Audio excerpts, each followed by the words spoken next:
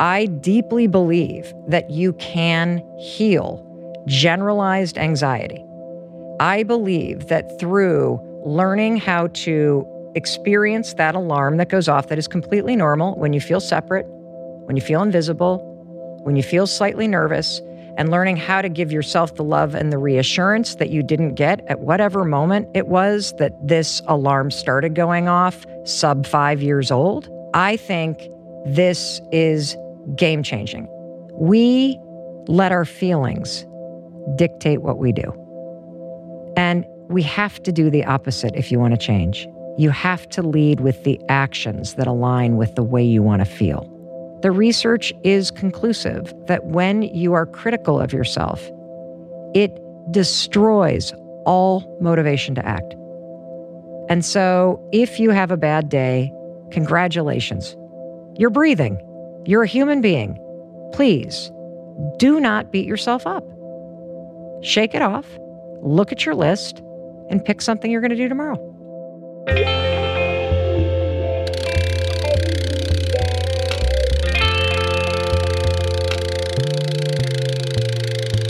The Rich Roll Podcast. Hey, everybody. Welcome to the podcast. My guest today, back for round 2, is the ever-inspiring, one and only queen of grounded, science-backed personal development, my dear friend, Mel Robbins. Mel is crazy talented, she's super authentic, and just has this knack for cutting through the noise and the bullshit and telling you exactly what you need to hear to get off your butt and into action. And she does it with a smile, she does it with compassion, and wisdom born from a lifetime of both success and, more importantly, epic failures. Mel is a former lawyer turned CNN legal analyst, talk show host, mega best-selling author of The 5-Second Rule and The High Five Habit, and one of the most widely booked public speakers in the world. And after absolutely dominating in the world of Audible-only audiobooks, Mel is now branching out into my territory with the launch of her brand new podcast, aptly titled The Mel Robbins Podcast, which immediately upon launch skyrocketed, no surprise, to one of the top shows in the world. Mel truly loves helping people overcome the patterns of thought and behaviors that hold them back, so much so that she begins our conversation by speaking some kind truths into my ear. And from there, we go deep into Mel's recent breakthrough in her struggle with anxiety, what she learned and experienced during therapeutic MDMA sessions. We cover marriage therapy, parenting, mindset, and just tons more. And it's all coming up quick, but first.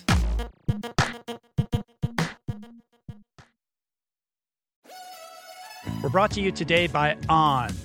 I am a total gearhead. I love researching the latest technology for the sports I enjoy. And I've learned that people often overlook apparel. But what you wear isn't just clothes. It is, without a doubt, technology.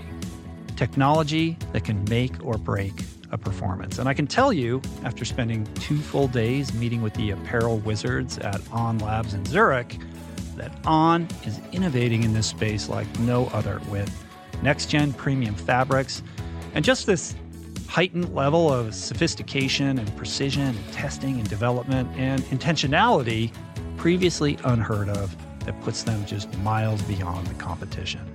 I've been rocking On's high-performance running apparel, including the long tees, the weather jackets, even the climate jacket, all super lightweight, tailor-fit, built to move, and just gorgeous to get you out and get it done in fleet-foot comfort, no matter the weather. I'm super proud to be a brand partner with this impressive team, from increasing product sustainability to improved energy return and impact protection.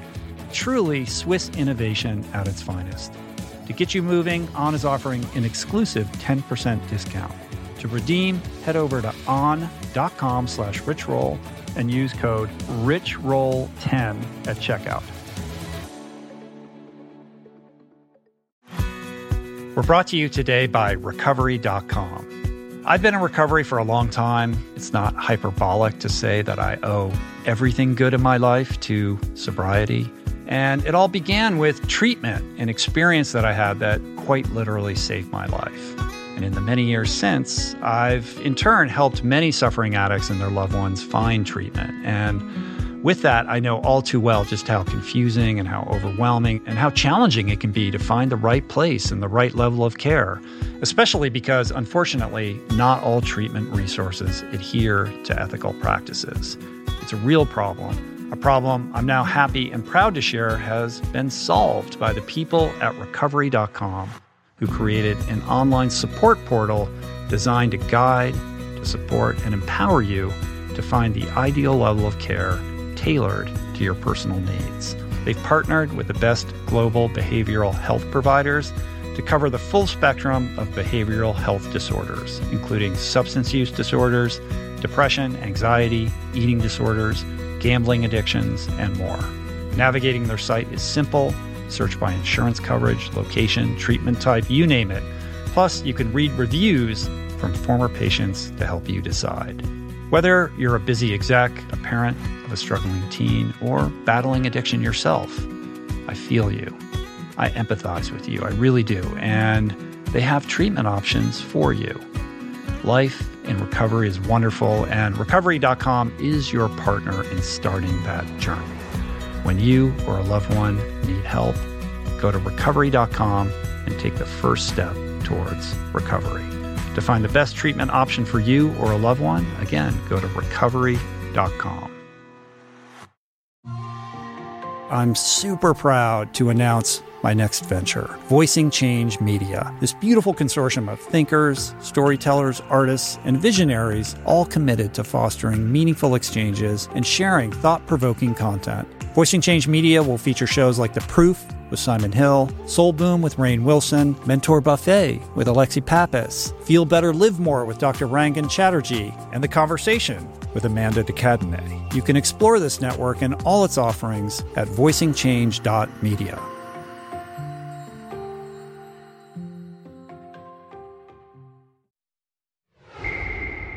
Okay, it's always an absolute pleasure to spend time with Mel, but I have to say, on this occasion, from the moment she walked in, her energy was really different, and it made this conversation both truly special and uniquely powerful. So buckle your proverbial seatbelt, open your hearts, and please enjoy this enlightening exchange with my friend, Mel Robbins.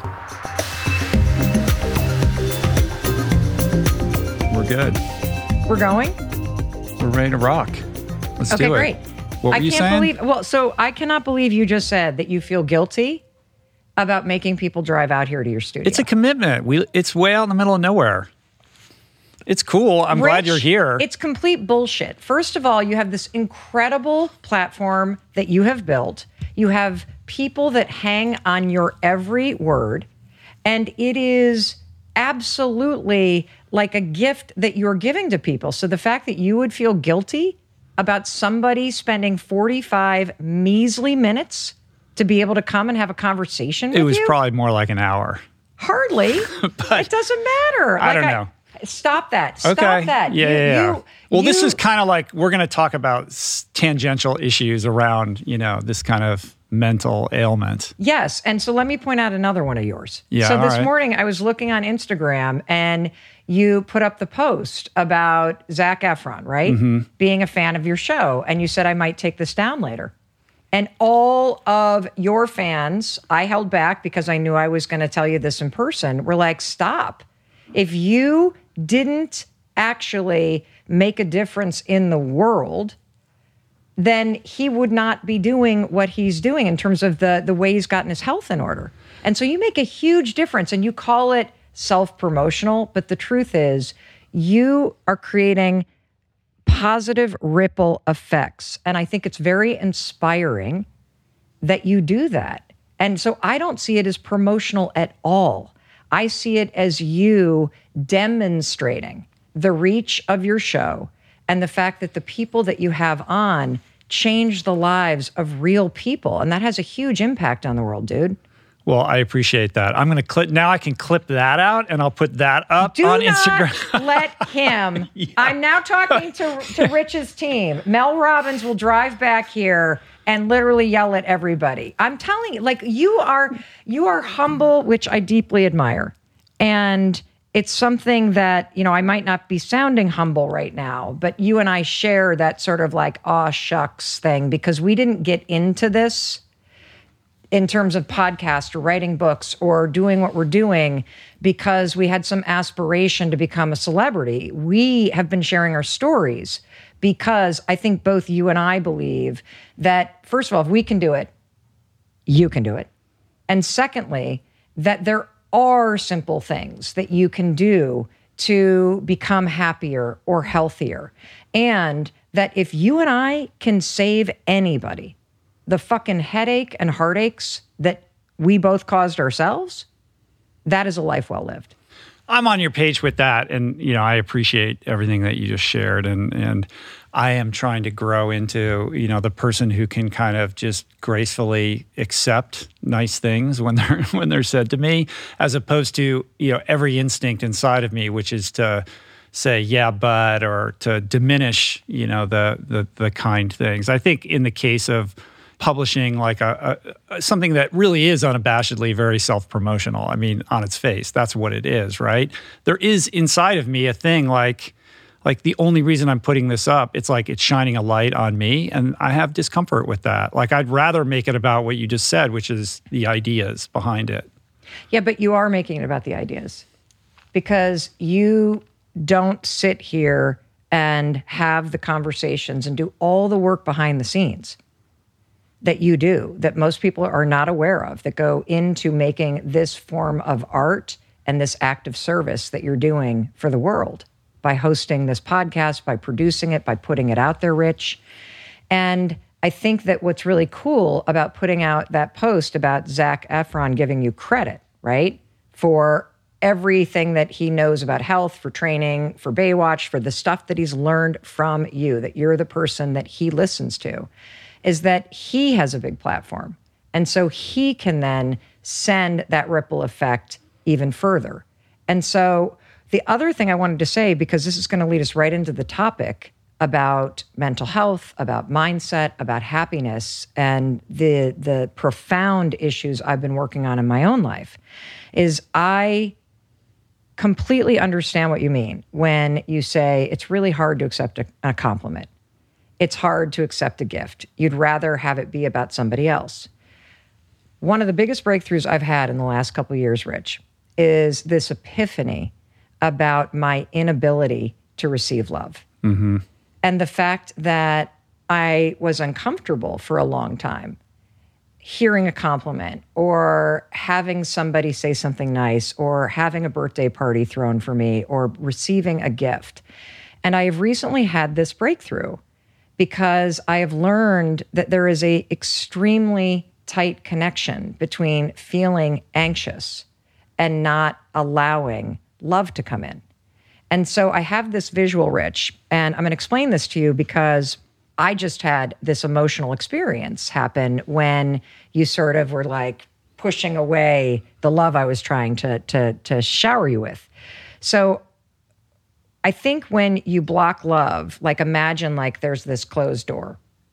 And when somebody tries to link with you or connect with you or authentically tell you how amazing you are, if you have a hard time hearing it, you basically have put a solid door between you and the other person. And I've been working recently with visualizing the galley doors in a kitchen that swing both ways.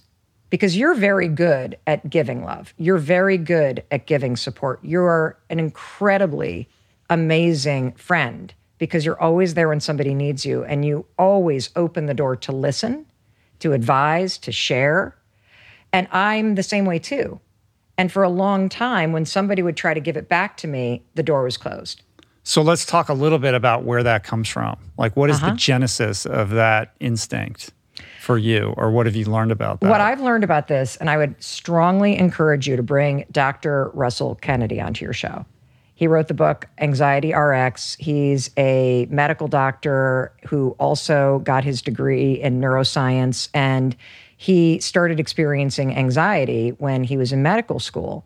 And he has gone on to heal his anxiety. He treats people around the world with anxiety. Like, he is a game changer on this content and the topic of anxiety. So his theory, and I now see this completely in my life, his theory is that all anxiety comes from childhood, and it comes from the experience of being separate in childhood. And so every single one of us has an experience, and you may not remember it because 80% of your brain is formed by the time you're 5 years old. But you have an experience where you, as a kid, feel distinct and separate from your caregiver. And he talks a lot about this concept of a parental mismatch. So there are a lot of us that have parents who are wonderful people, or maybe they're not wonderful people, but you have parents who are wonderful people, but for you emotionally, just like the 5 love languages, there can be a mismatch in terms of the love language you speak and need and what your partner does, that your parent and the way that they provide emotional support is a mismatch. And so as a kid, when you don't get the reassurance you need, or when you don't feel loved or seen or heard or accepted, you feel separate from the parent that you're biologically hardwired and needing to bond with, which also means you feel unsafe.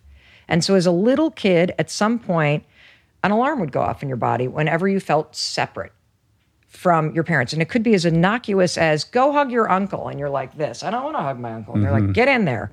Or don't do that now, I'm busy, or the snapping at you. And you immediately feel that alarm because you feel separate. And so what happens is that this alarm that starts going off and going off and going off in moments where you feel separate, you're not feeling the love that you need, you're not feeling connected, you're not feeling reassured, it starts to go off all the time. Now, as you get older and older and older. I mean, we've all had the experience of walking in to see old friends at lunch, and for many of us, we feel that alarm go off. They've all arrived there, they're all talking, you feel that sense of separation. That's anxiety.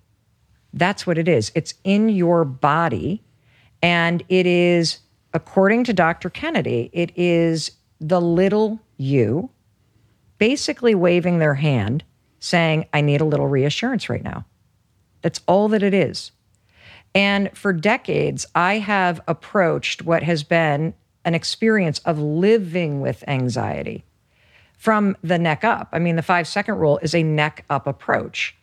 And based on the last 2 years of intense therapy that I've been in, and a lot of stuff that I've recently learned from Dr. Kennedy, I realize it is fundamentally a neck down issue. That attacking anxiety and these moments where you feel separate or scared or you feel the alarm go off in your body, if you, instead of treating it like a signal that something's wrong, if you actually treat it as a signal that you just need a little bit of love from yourself right now, just put your hand on your heart. You can take a towel and kind of do this on your back, rub it back and forth, and you feel like you're hugging yourself. Take a deep breath. Tell yourself whatever you need to hear in that moment in order to reassure yourself that you're going to be okay, or that whatever, I get it. You feel a little nervous, but all those people at that table love you. It's freaking bonkers how powerful of an approach this is. And it's also made me realize that, wow, I am so not used to giving myself that kind of love and reassurance. No wonder I'm uncomfortable letting other people give it to me. That's powerful. I mean, a couple sort of reflections on that. The first being that it tracks in a very similar way to science that's emerging on the nature of trauma. Like I've just had a couple episodes with Gabor Mate and Dr. Paul Conti, and both of them, their approaches are a little bit different, but they have this shared sense or a shared perspective that trauma arises in early childhood, and for the same reasons, the parenting match wasn't appropriate or correct. And it makes me wonder whether kind of all of these things that we experience later in life where we feel off kilter can be tracked back to those very early years. And it's interesting. I would not be surprised, Rich. Yeah. I think that I'm so deep in my own personal exploration of the somatic modalities, whether it's the cold exposure, which has been a game changer for me in many ways, and I still hate, whether it's guided MDMA therapy sessions with my husband, which has been incredible around nervous system regulation and being able to re-experience past trauma in a controlled setting that allows my body to reprocess it so it doesn't keep triggering me. EMDR.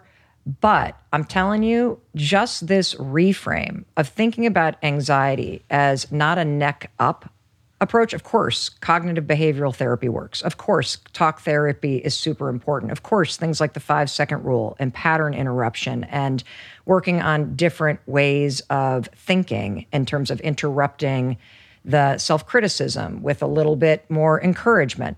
That stuff is part of the toolkit.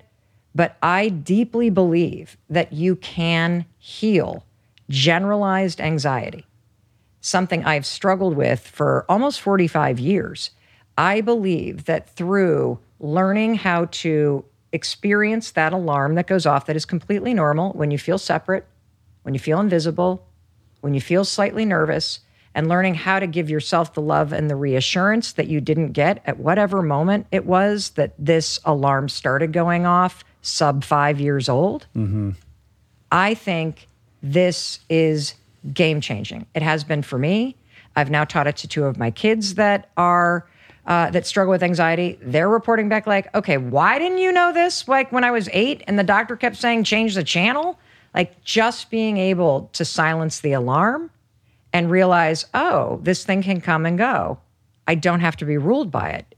It's freaking awesome. The feeling of being different than or an outsider or other than, and that, kind of low grade nervousness that comes with walking into a room of people and not really knowing how to connect and feeling like you're on the outside of that. I mean, this is the story of my life. I've never really couched it or thought of it in the context of anxiety. I've thought of it more, now, and I've said this a million times, so forgive me, but I kind of perceive all of these things through the lens of addiction and recovery and the tools that I've learned, through many years of being in that rubric and in that community to make me feel more integrated. And over many years of practicing those tools and, creating a life for myself where I do feel more self-actualized and kind of with that comes a sense of self-esteem. That has ameliorated, 95% of that feeling that, I used to have that made it impossible for me to be around other people and why I medicated for so many years.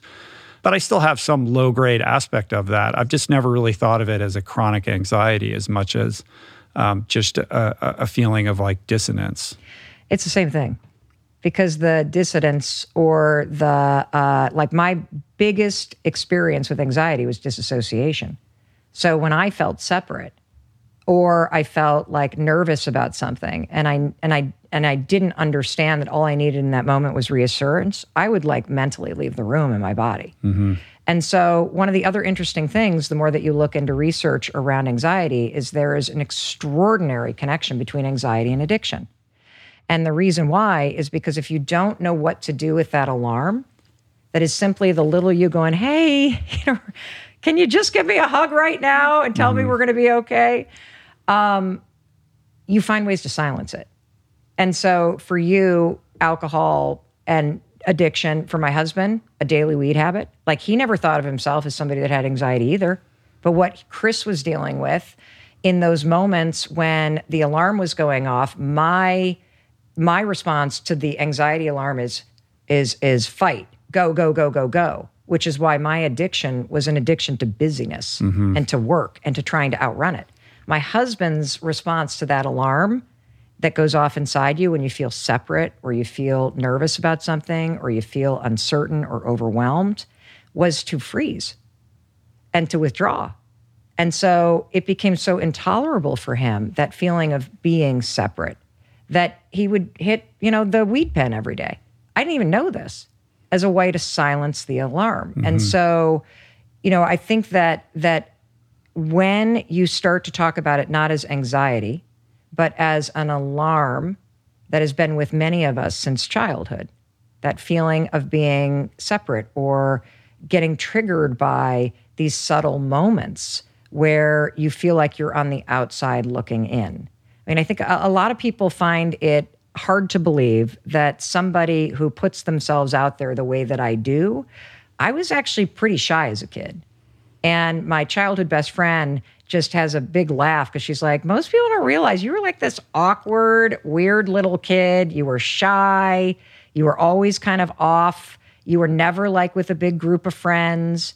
And I still, as an adult, feel that way, even when I'm welcomed into big groups of people, or I do much better one-on-one with people. Mm-hmm. Well, let's drill down on the busyness thing.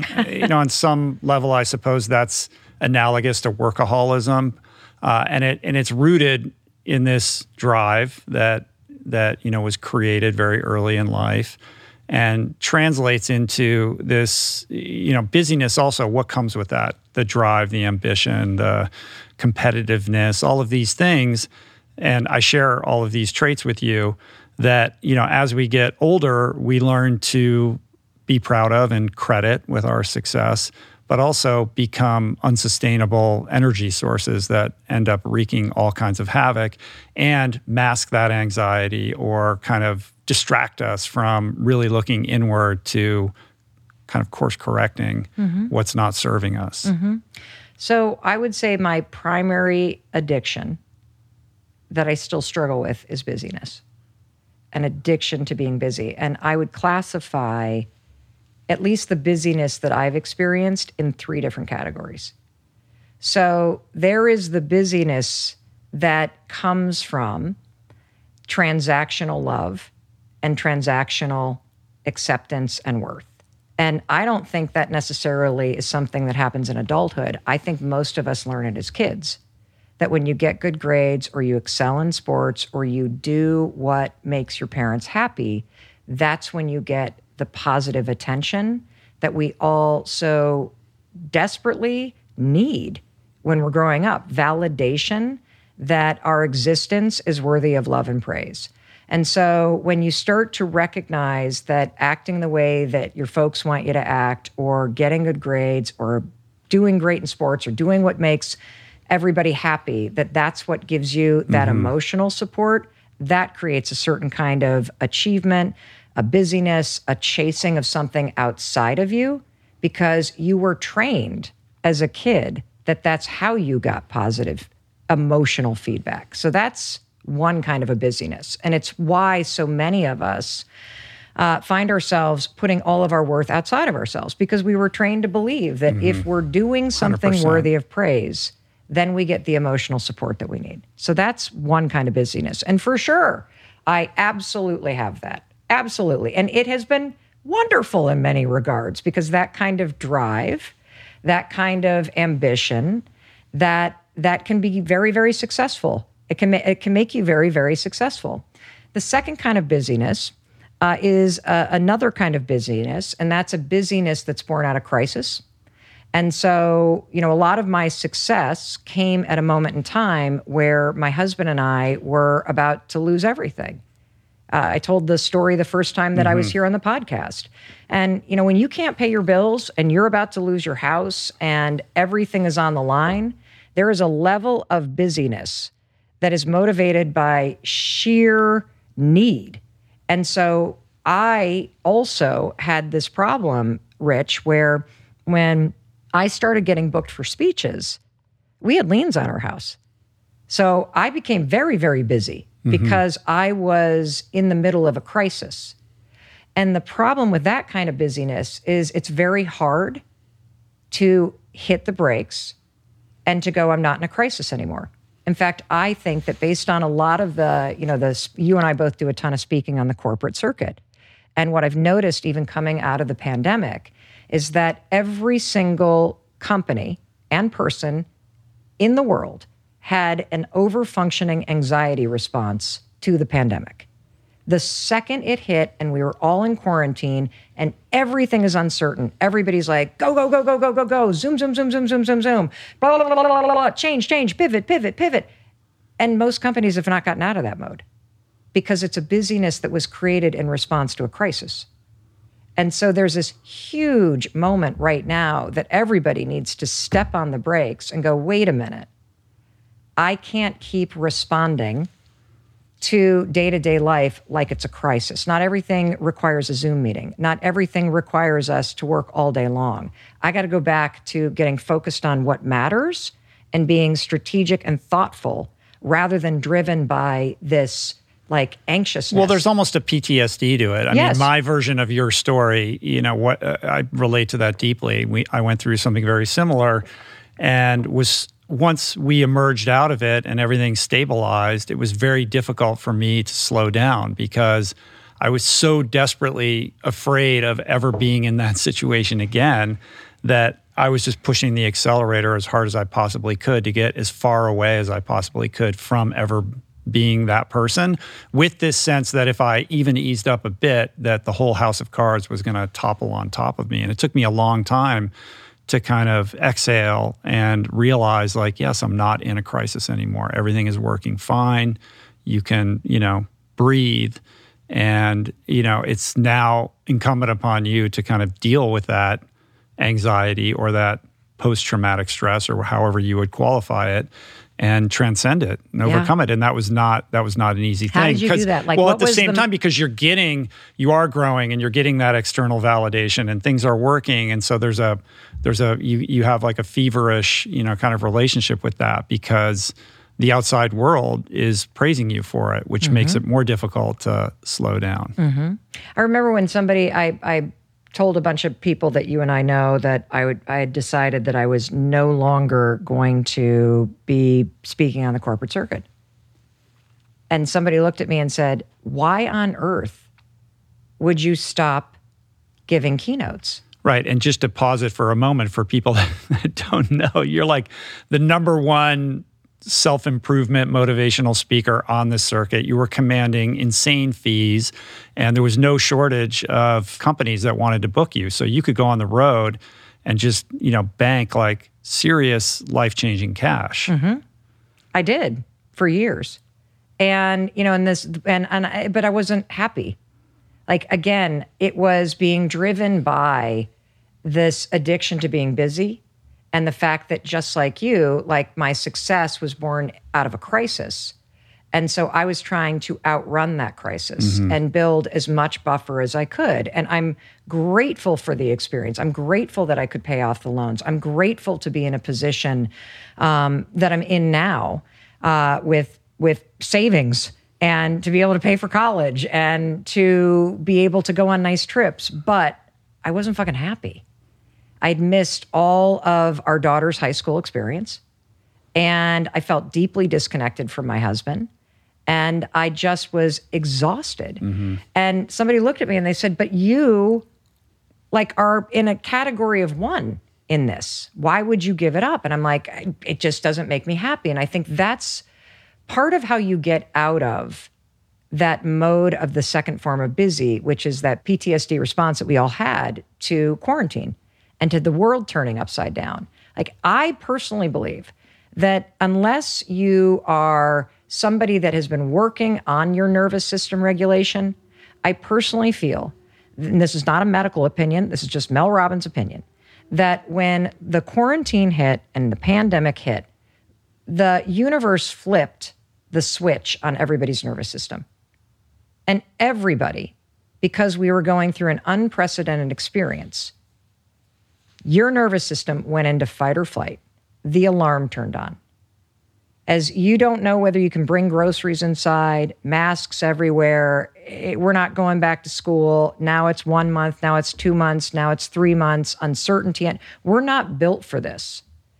And I believe almost everybody listening, unless you are actively working on your nervous system regulation, that you have a major opportunity to do some simple things to flip the switch off and switch off your sympathetic nerve, the parasympathetic nervous system.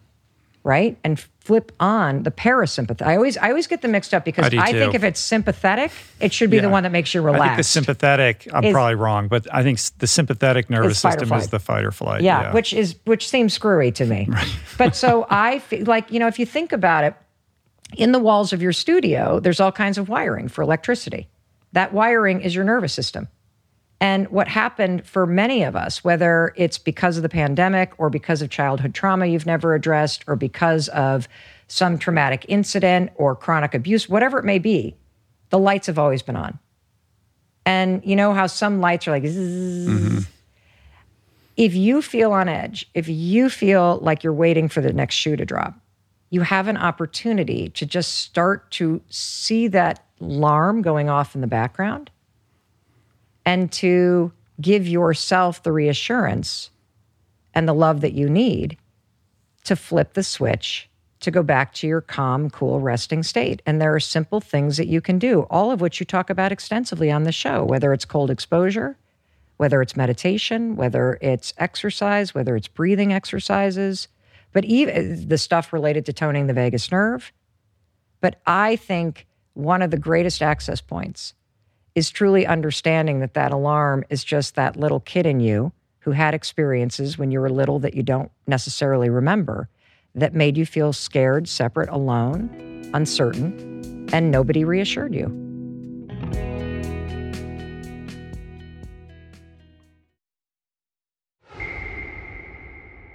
The first step, though, is recognizing that it exists within you, because we have a tremendous capacity to normalize whatever our experience is. And so we could be completely off kilter or just so acclimated to a level of chronic anxiety or whatever the case may be that it becomes difficult to even recognize in ourselves because we've just lived with it for so long. Yeah. And, when you realize it's not about being nervous, like the alarm that you feel in your body could be expressed as anger. It could be expressed as frustration because you can't tolerate that discomfort that's going off in your body. It might be expressed as withdrawing. It might be expressed as, being on edge, like somebody, like me, which was my experience of feeling always like something bad was about to happen. But then there's a third busyness. And this is the one that has really been kind of a real game changer for me, Rich.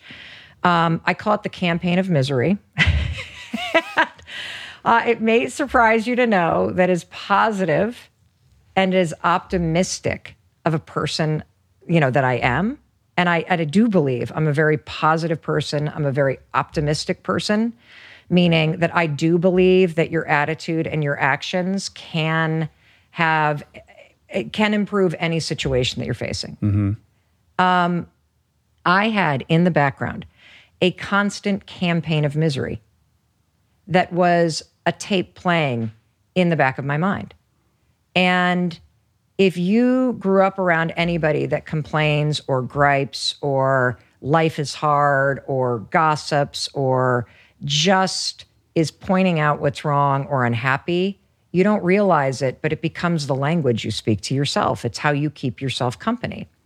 And when I started to truly go both, attacking my thoughts, but more importantly, when I started to go neck down and I started to realize this alarm is something I don't want to live with anymore. This alarm going off all the time, not something I'm going to tolerate. And I started to take the steps to find the switch inside me and to silence that alarm going off in my body. What I noticed, Rich, is holy shit. When I'm not paying attention, the place that my mind goes is to what's wrong. Mm-hmm. And the more that I fix the outside shit, like, we pay off our bills, we start saving money, we are moving to Vermont and renovating this house, and I'm working on my marriage and things are really good. And the more that the outside stuff is good, the louder the campaign of misery actually turned inward at me. Well, it's got to latch on to something. Yes. If that's your default disposition. I didn't realize how much my mind scanned for what was wrong.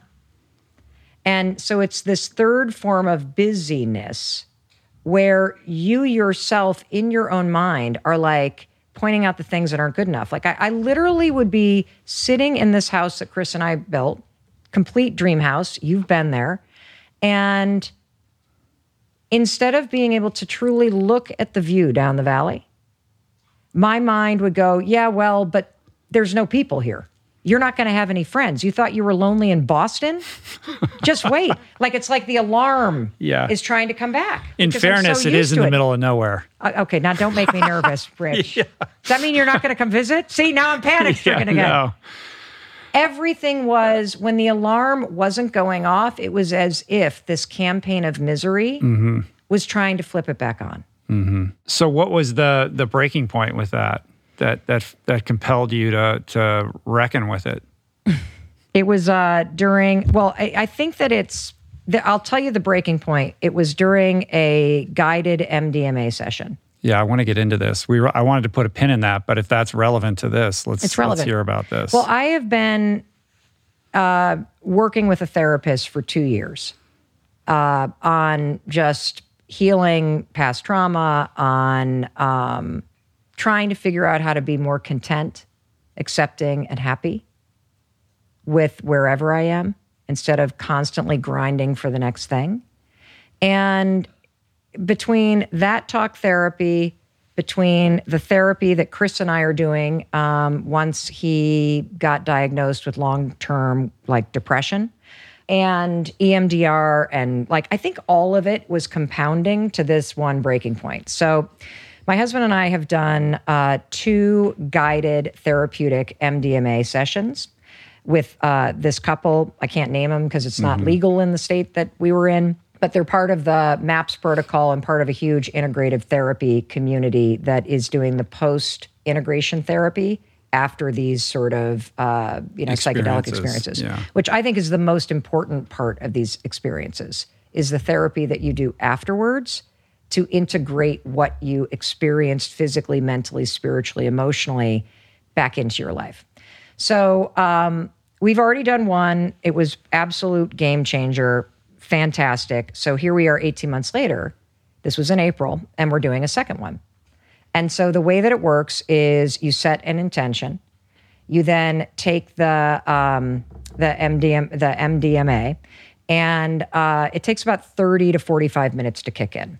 And I had done ecstasy at concerts or just recreationally. This is a completely different experience because once you start to feel this sort of warm wave take over, you immediately go to a separate mattress or mat or cot or whatever, and you climb in under blankets, and you've got all these amazing pillows, and then you put on a mask, and then you put on headphones. And there's a 6-hour playlist. And it's the most delicious, amazing, incredible, Buddha bar meets I don't know what kind of stuff. And they say that the MDMA is the medicine, but the music is the guide. And with every song, change. What happened to me the first time I did this is I would have a completely different image in my mind. It was as if, because your vision is blocked, and because you have all of this amazing music coming in, the MDMA is a game changer because it blocks the amygdala, so you have no fear reaction. And so what happened for me the first time I did it is it was the most profound experience of my life.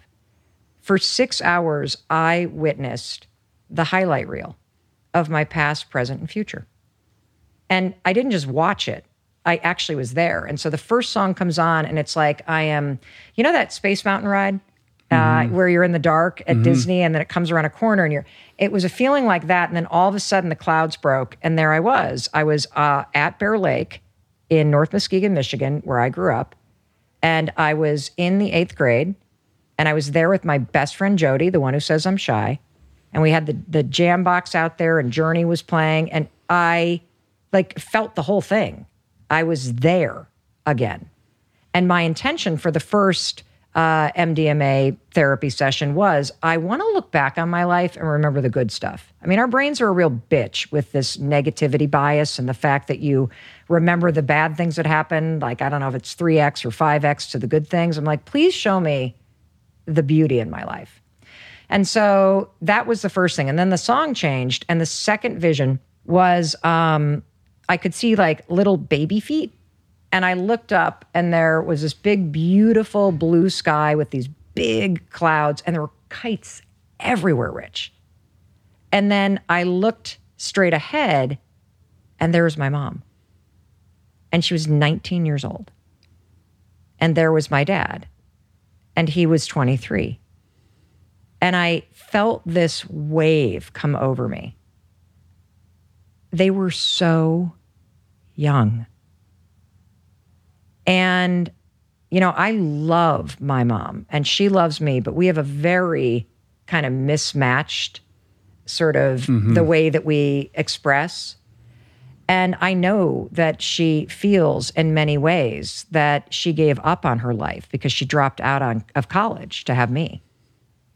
And for the first time, I just felt this huge, intense wave of love. And I reached for the therapist that was sitting with me. And I'm like, I can't handle this. I can't handle this. I can't. And I started sobbing. And then she just put her hands on my chest and was just like, you know, tell me what's happening and breathe into it. And I felt this crazy amount of just sorrow and love that I had never felt in just at a soul level for how scared she must have been. And this was in the first experience that you had? Yes, and this is relevant because wait to hear about the second one. And that experience was a vivid memory, like you were actually in that place with the kites I was the baby. All of that. And then And you were able to access a memory from being a baby. Yes, stored here, because what happens with this music is that whatever is going on with this music and this, like the MDMA, is it unlocks something in your subconscious that you can't access for whatever reason. At least this is the way I explain it. God knows if that's what's actually happening. But so for 6 hours, Rich, like it was past, present, future. I've already been to my daughter's wedding. I have been there. I've seen it. I know exactly. You traveled to the future. I did. You did. Oh, I did. And so the next day, as we were driving home, I called my mom and I'm like, you know, I had this thing where we did this therapy session and, you know, I saw you and Dad and there were a lot of kites. And she immediately went, oh, that's such and such park in Kansas City. I've never seen a photo of this, Rich. She said they would always fly kites and do this and airplanes and stuff. Yeah, we used to go there every, you know, Saturday afternoon when your dad was off call. Wow.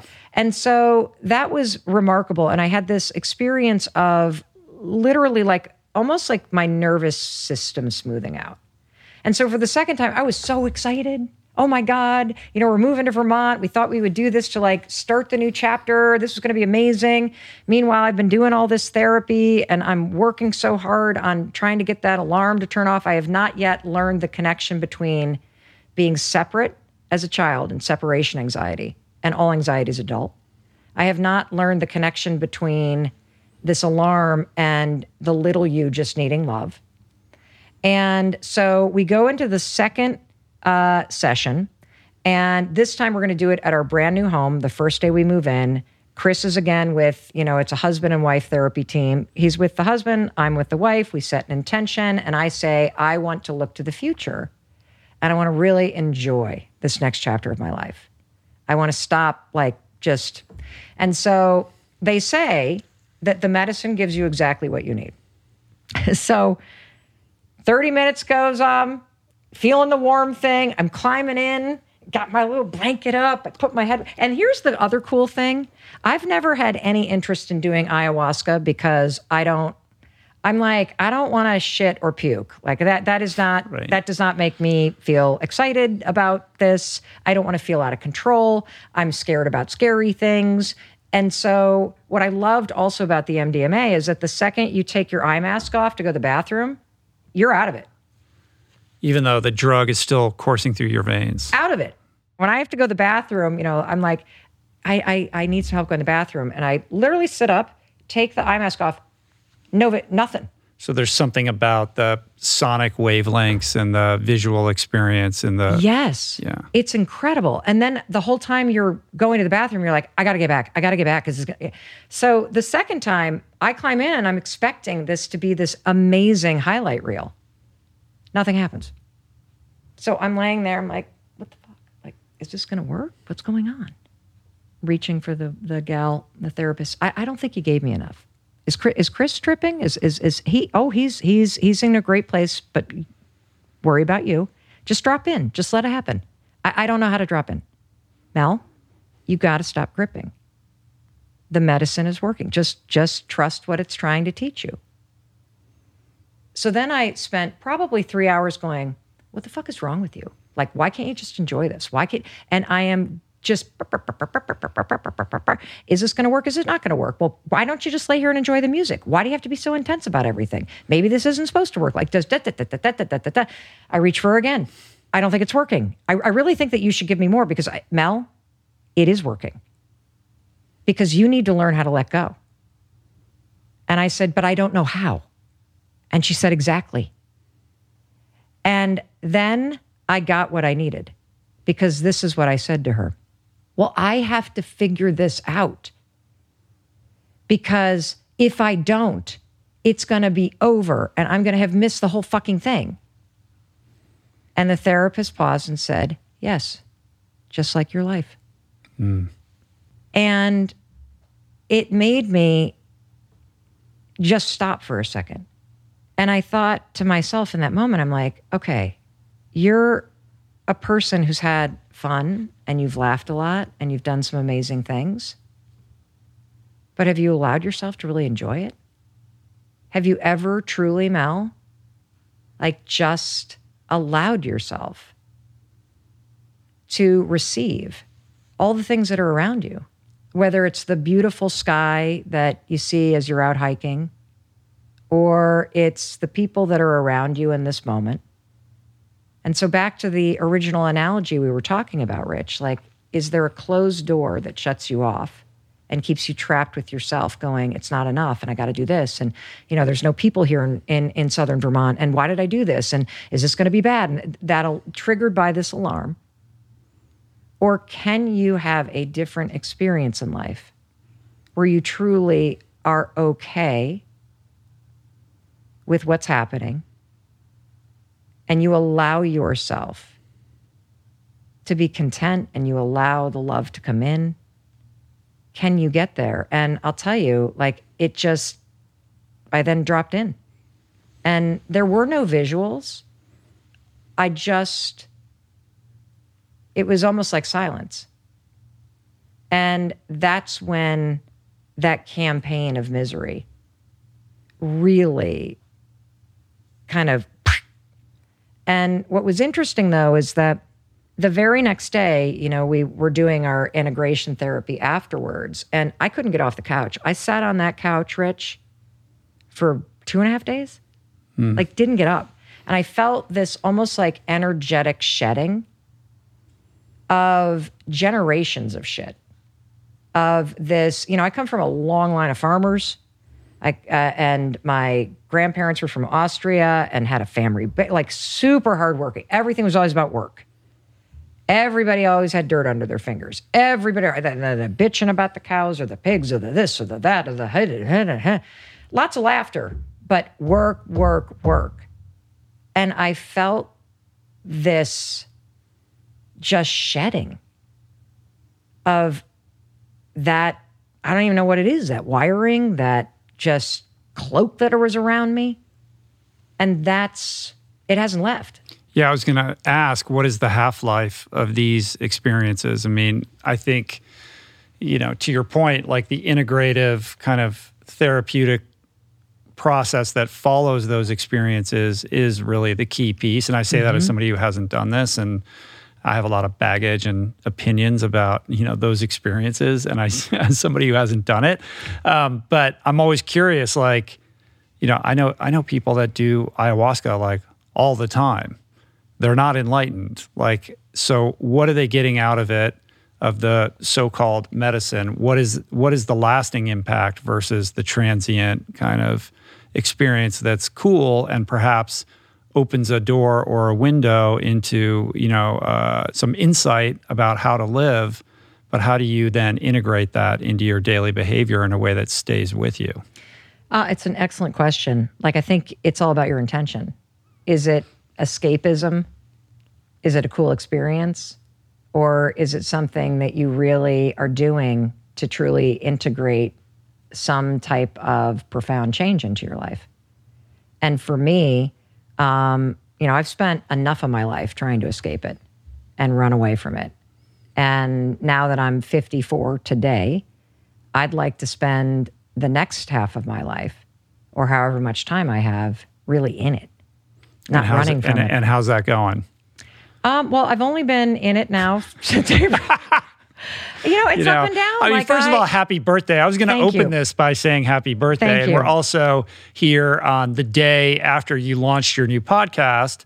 And I know a lot of work went into that. Come on, there's a lot of hand-wringing that in the, the backstory to this thing. But also, that's going to flare up the competitiveness and the measuring yourself against other people and all those external forces that rob you of being present in the experience and just, that sense of gratitude or just, being that is antithetical to your disposition, right? So how does that, like in the wake of this launch, how is that showing up for you? How is that MDMA experience buffering against your, default settings? It's a great question. So I think the single greatest thing that helps me, other than the work that I'm doing from the neck down to stay in my body and to stay in the moment and to recognize when the alarm goes off and then to quiet it, is to stay deeply connected to the reason why I do what I do. And there's a couple things that we've put in place that act like guardrails for when I get triggered by, why aren't we on New and Noteworthy on Apple? We're number 12. Like when we walk in here, we're number 12 on all of Apple Podcasts right now. You were number 1 for a minute when you launched the trailer. I was like, Jesus Christ, you're taking up my valuable real estate in the education category, by the way. But, I'm happy for you, Mel. Sure you are. No. There's enough success to go around. That's the one thing that I've certainly learned. It's taken me a long time, that there's room for everybody. I really believe that. And the reason, my mission is super simple. It's very, very much the same as yours. It's to help you create a better life. And selfishly, my mission is that I wanted to get off the road. I wanted to stop feeling so lonely.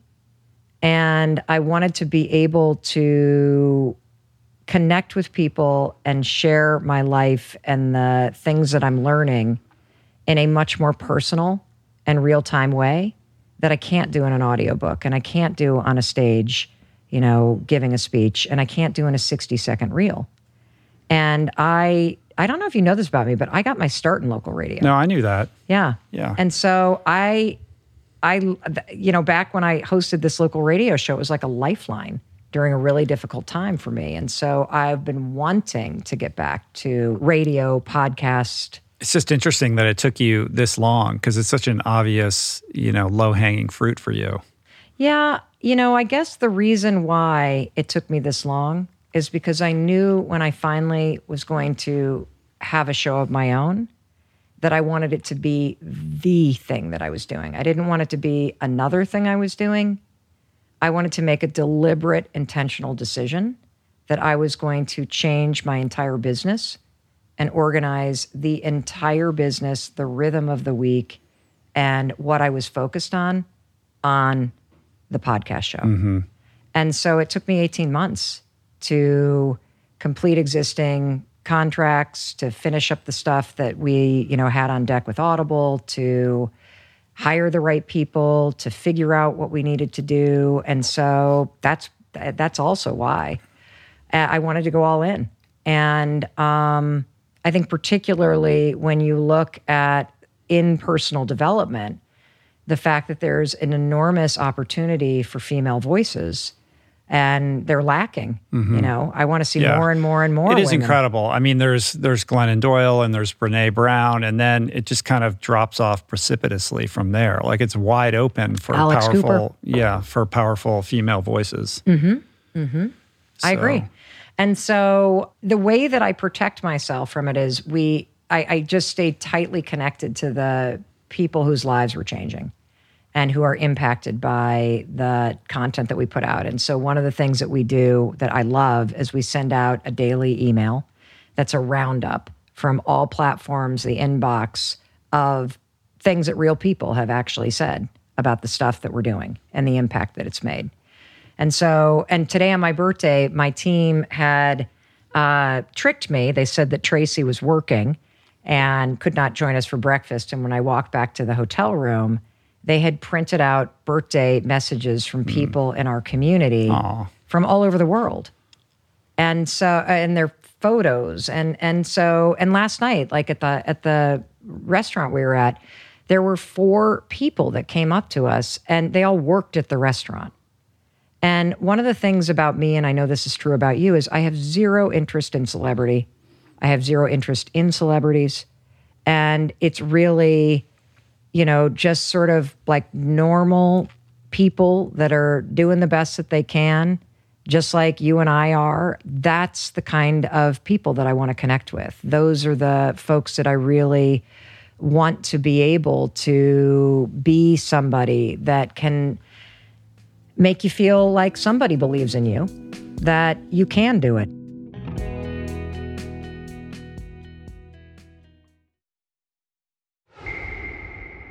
Right. The danger being for you, of course, that nature abhors a vacuum. And you mentioned, you wanted to go all in, like I'm an all-in guy, right?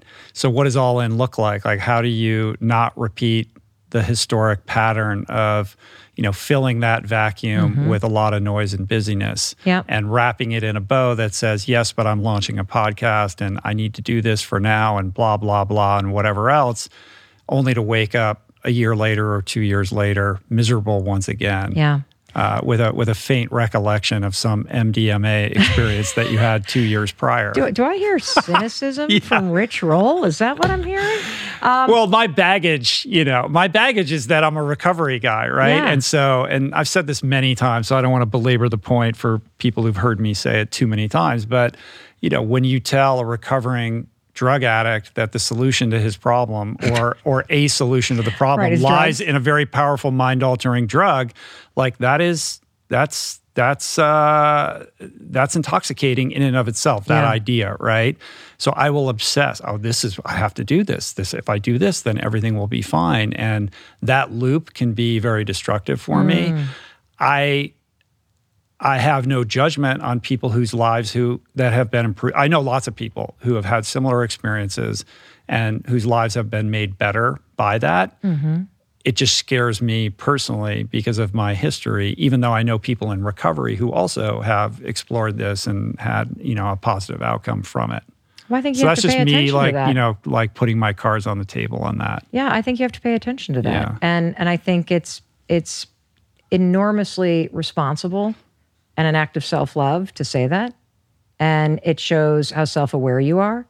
And if you were to ever explore something like that as your friend, I would hope that you would explore it with a therapist that specializes in a particular lane. I mean, I would, you know what I mean? If I was to entertain it, and I'm not, completely, putting it off the table, but it would have to be in a highly regulated environment with people who are super expert. Yeah, I didn't hop on a plane and go to Peru with travel bloggers and sit around and look. Well, you could just go to Venice and Oh, really? Well, there's plenty of it around. But I if that's what somebody wants to do, then that's what they should do. That is not at all what I was interested in. I was not interested in a recreational, transformational experience.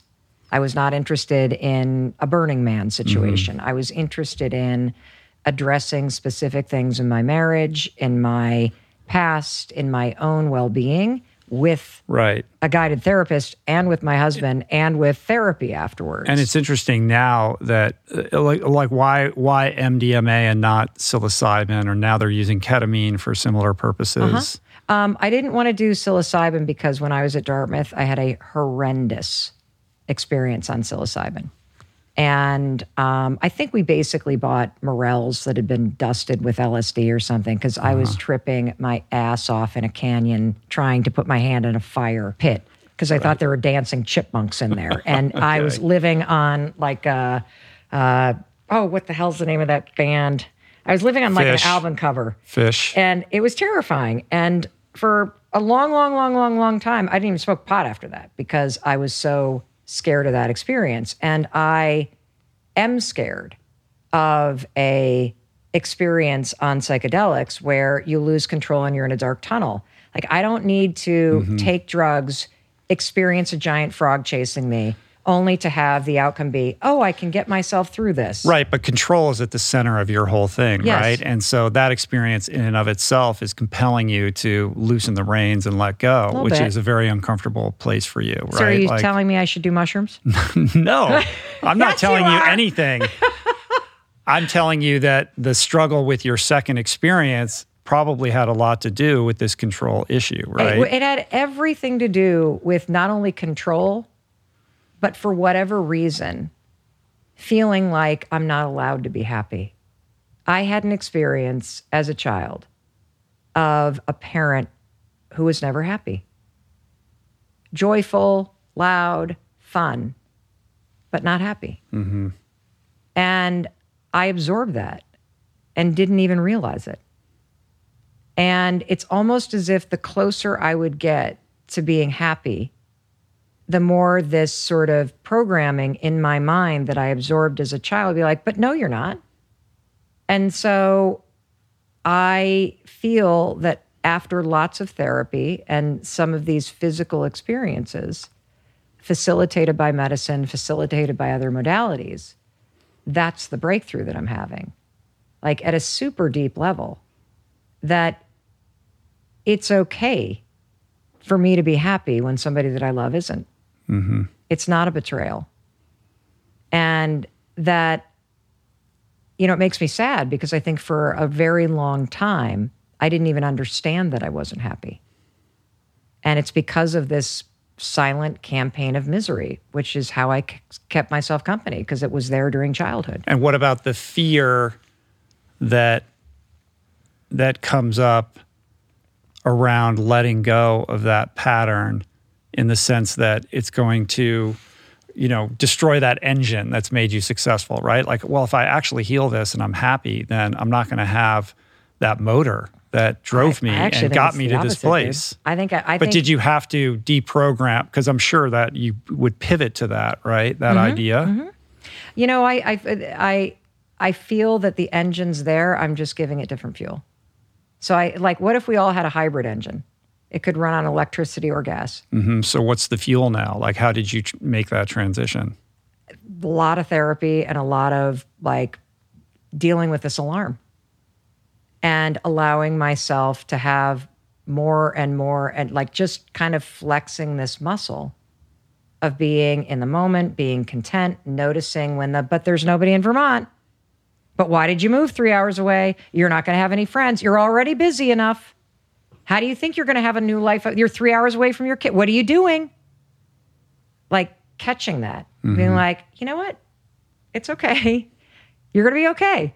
It's you're in Vermont. Who cares? So here we are. It's your birthday. Yeah. Oh, you know what? You asked me, how are you going to make sure you don't have busy? Yeah. Come in. You said that really sarcastic and right.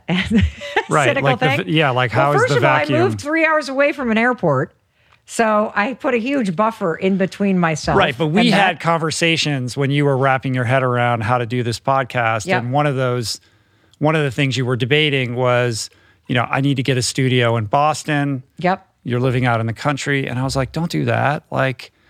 The Mel Robbins experience will be enriched by the listener knowing that you're sitting at your kitchen table and somebody's knocking over a glass in the background. That sense of, reality and authenticity is so important to what you're doing. You don't want to, inoculate everybody from that and then distract yourself from the mission by getting all caught up in a studio and fancy stuff and what's it going to be like and all of that. And then you walked in today and said, I got a studio in Boston.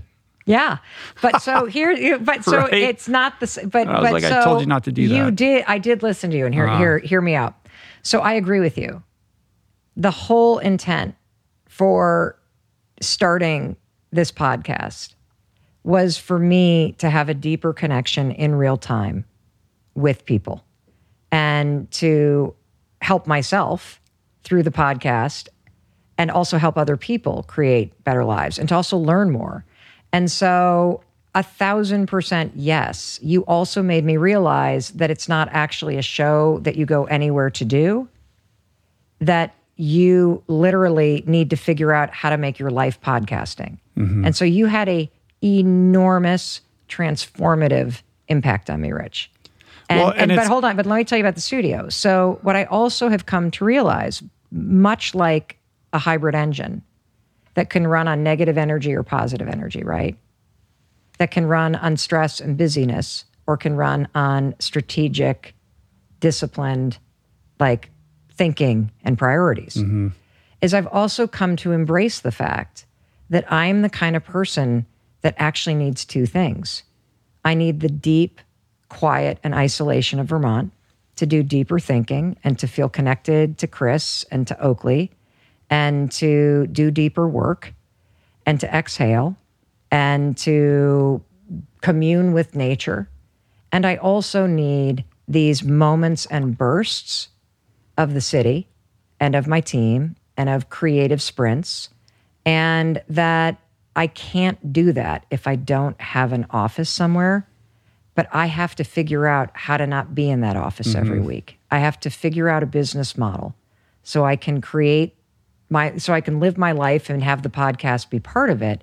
And I can have a legitimate business that runs like a business, not out of the desk in my house, but at an office that is not my house, which is something I haven't done in 8 years. Right. And you got like whatever it is, 200 miles of New England countryside separating you so that you can't escape into that office. Yeah. And the other thing is that I don't want jumping on a plane to give a speech to be the solve for that energy and that kind of creative thing that I need. Right. I need my projects to do that. The challenge obviously then is for someone who's trying to simplify their life and be very focused, to not allow those externalities to fill that void or that vacuum and then create all the insanity that you are trying to get away from. Yeah. How do you do it? And repeating that pattern. I mean, I've been on a similar journey with the whole thing. I mean, this studio that we're in now is a relatively new thing, but the good thing about it is that it has allowed me to relinquish a lot of the control and to empower other people, and that's been a huge learning curve for me.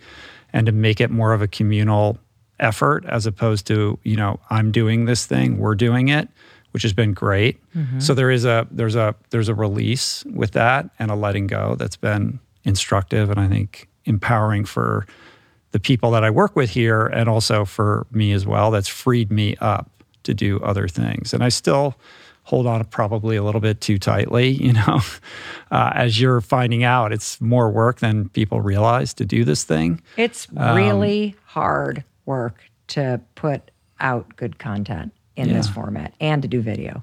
Yeah. So, but we've been doing it for a long time and I feel like we're in a really good space right now. And I feel great. And, I haven't done MDMA, but I have all these other therapeutic modalities that I've relied upon and have grown as a result of embracing. And, as I'm sure people say to you all the time, Mel, like, what are you working on? What's the big thing? Where, what's the next thing or whatever? I get that question a lot. And there isn't really this isn't driving towards something that I don't already have. Like, this is fucking awesome to be able to do this. I want to just be able to wake up every day and be excited about it. I have other creative things that I want to manifest and express in my life, but I'm not doing this so that I can do those other things. Like, I just want to be fully plugged into this and to wake up and recognize and be present with what an amazing thing it is. And one of the mantras that I've been practicing is just saying, remember, like, this is the good time. Like, nothing is static. There will come a day where I don't want to do this anymore, or this won't be happening, or some intervening event could occur that derails me. Who knows what's going to happen? But right now, like, it's great, and I'm having fun, and I can provide for my family, and I can employ people who seem to enjoy working here. Like, what is better than that, to be excited about what you get to do every day and to share it with people that enjoy it and are nourished by it? Like, it's fucking awesome. This is exactly why I'm watching your podcast. But, the other thing that happened for me, because, you and I also share the fact that we've been married for a long time. Mm-hmm. And you have 4 kids, right? Mm-hmm. And we've got 3. And the other thing that happened for me, Rich, is that my family said very loud and clear that they were tired of our house being my work. And so as we made the move from outside of Boston to southern Vermont, where our son is going to the public high school and where my husband's family has had a house for 40 years, I really listened. And they were right. Like, I was never not working because I worked at home. And so it was really important for me to try to figure out, and I haven't figured it out yet. We're just got 2 episodes out as of today. Like, we're so new at this. This is literally, I put my pinky toe over the starting line of a marathon. And you're going to do 2 a week. Yep. Right? Yep. Yeah, that's heavy. Yep. And will you stop scaring me? Like, all of a sudden, I felt the campaign of misery coming up. No. Like, oh God, should we have done 2? Take responsibility for your response. Me? Yeah. Fuck you. I'm not trying to trigger you. You just I didn't tell me. You anything you don't already know. Well, you know what? I really feel that I want to be out there 2 days a week. And I have a lot to say. And I didn't want it to, you're the best as far as I'm concerned at interviewing people, period.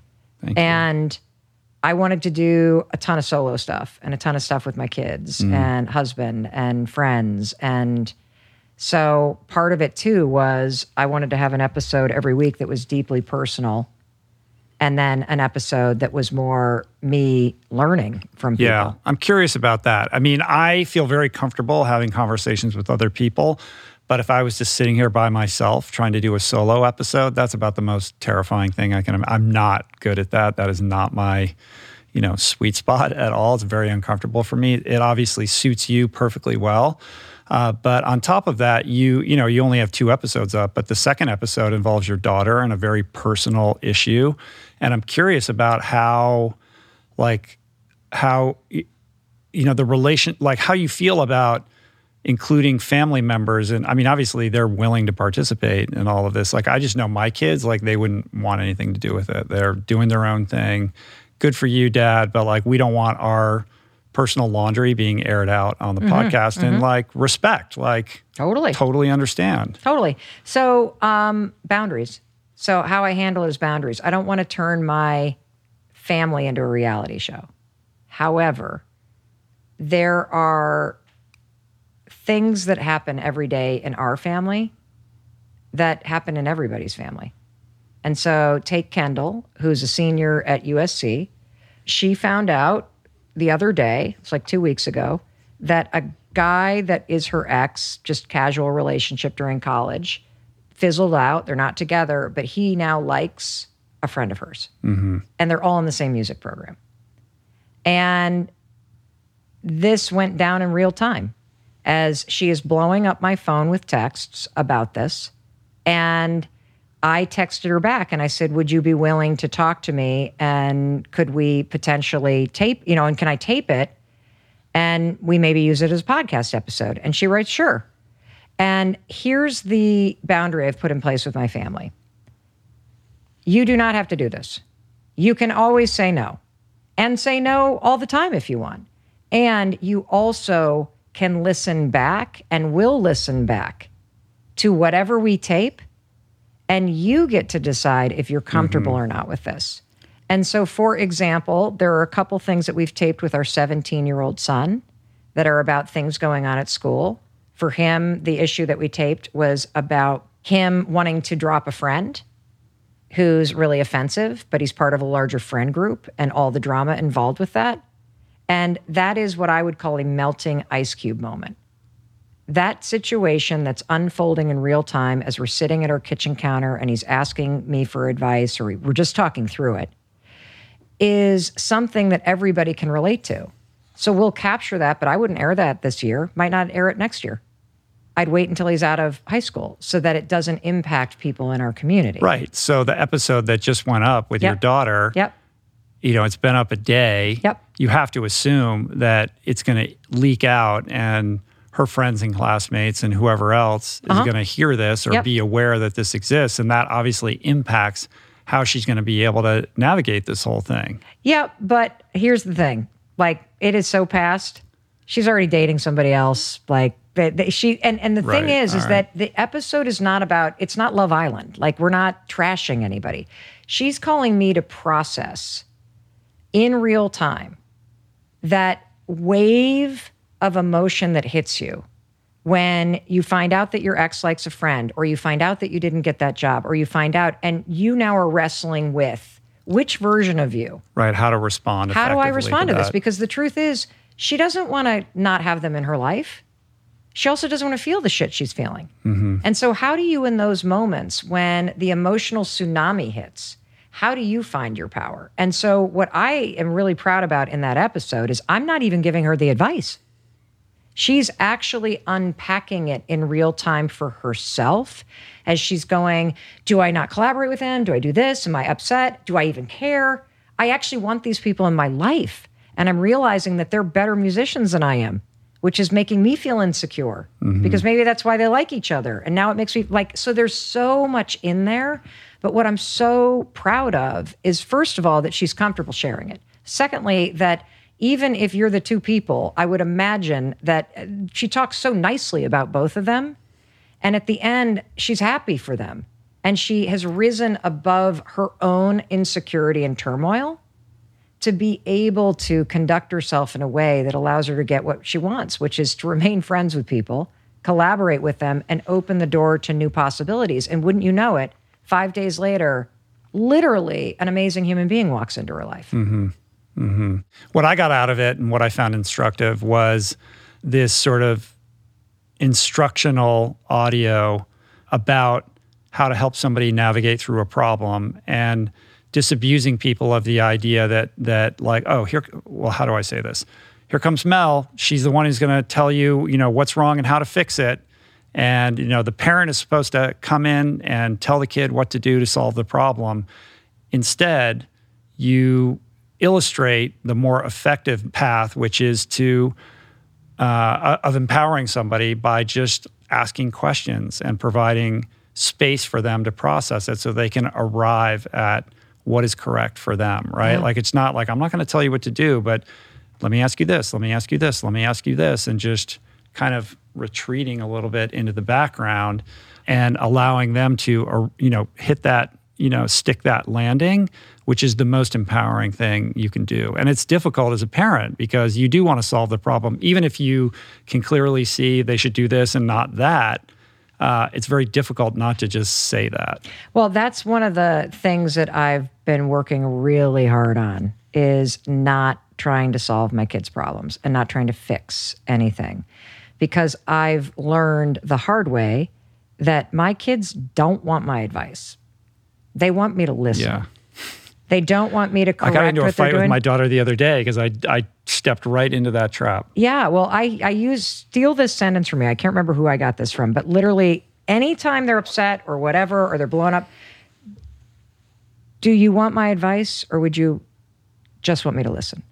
9 times out of 10 when I say that sentence, they're like, I just need you to listen.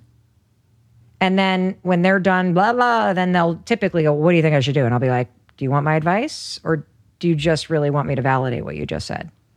And it's amazing how much they're mostly seeking connection and validation, not the solve. And I think if you get them talking, ideally you want to raise independent human beings that have the ability to think through an issue and come to a decision after considering all different options. And I really appreciate what you just said about the experience of listening to that second episode, because I agree with you. I don't sit here and say I have all the fucking answers. And I don't want this podcast to be preachy or know-it-all. That's not at all like how I relate to myself. I feel like I'm shoulder to shoulder with everybody. And it's way more illustrative and empowering, I think, to hear that conversation unfold than to have me recount a story. Oh, so let me tell you, my daughter called me and this is what she said, and this is what I told her to do, and this is the tool she said.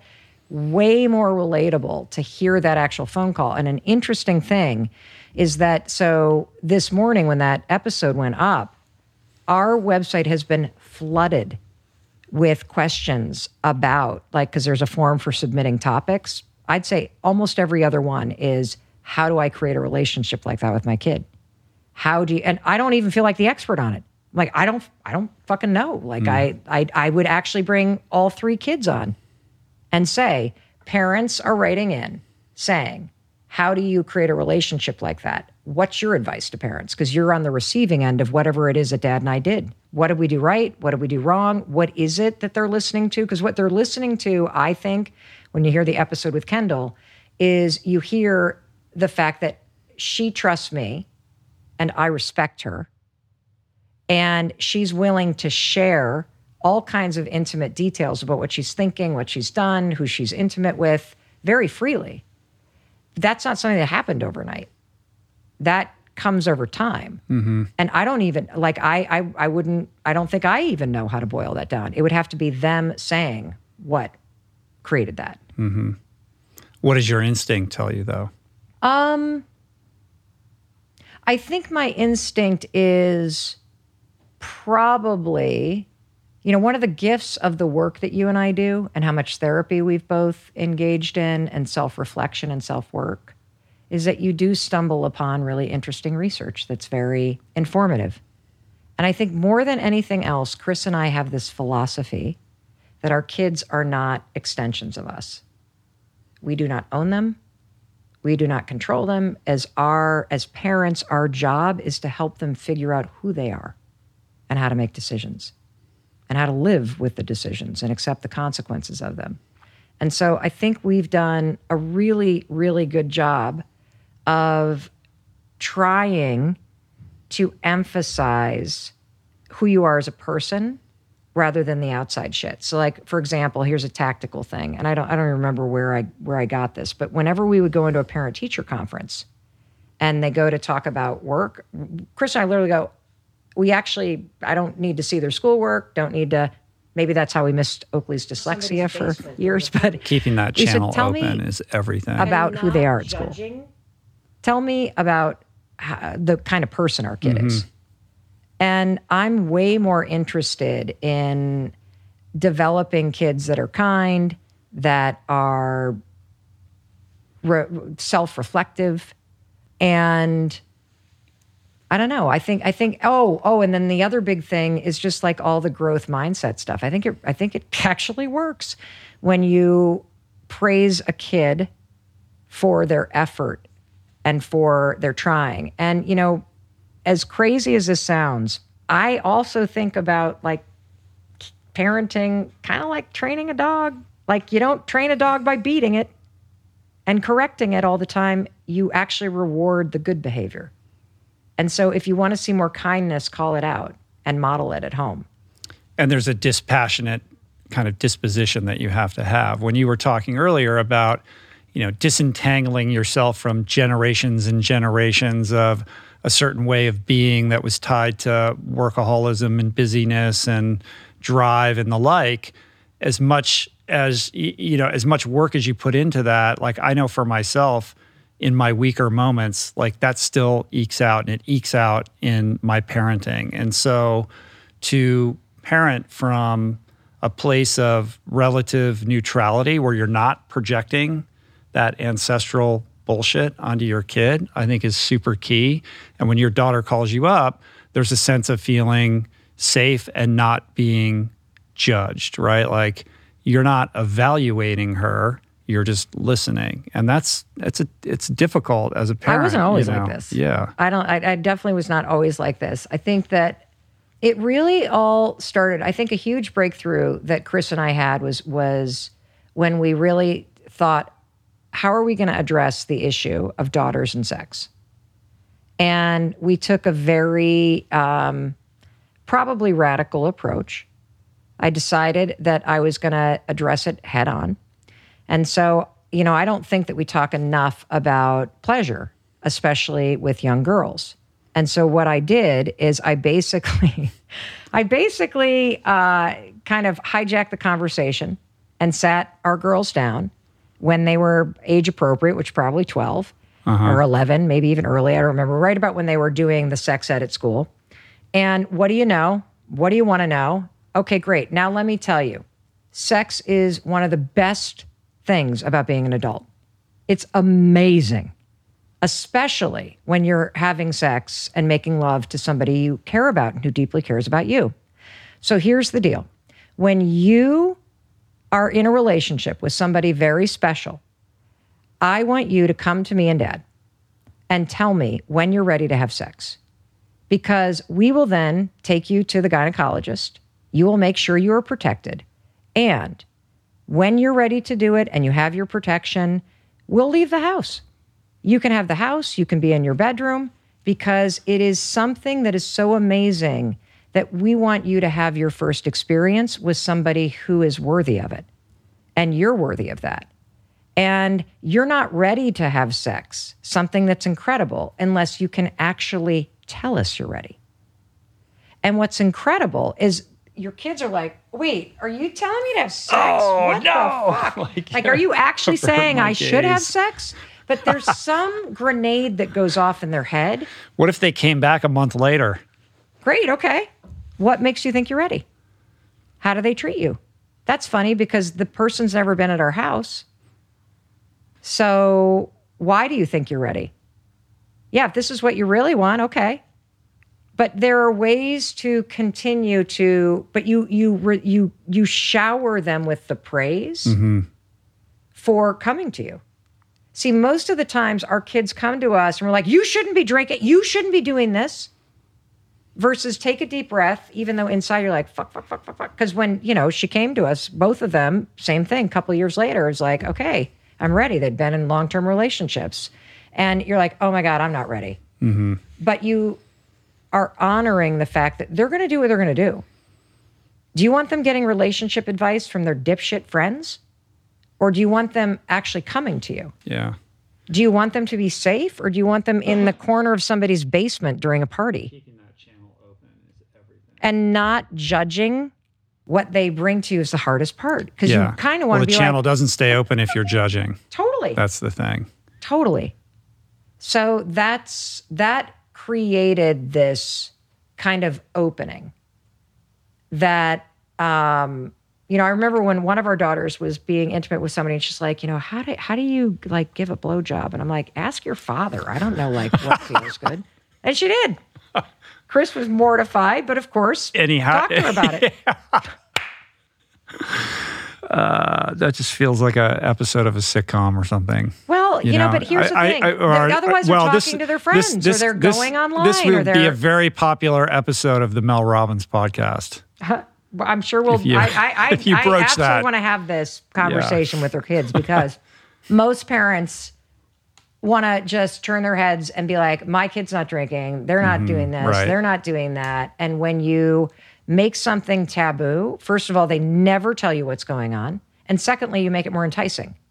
When you say you have permission to do these things within guidelines and with respect, they start to respect themselves. Yeah.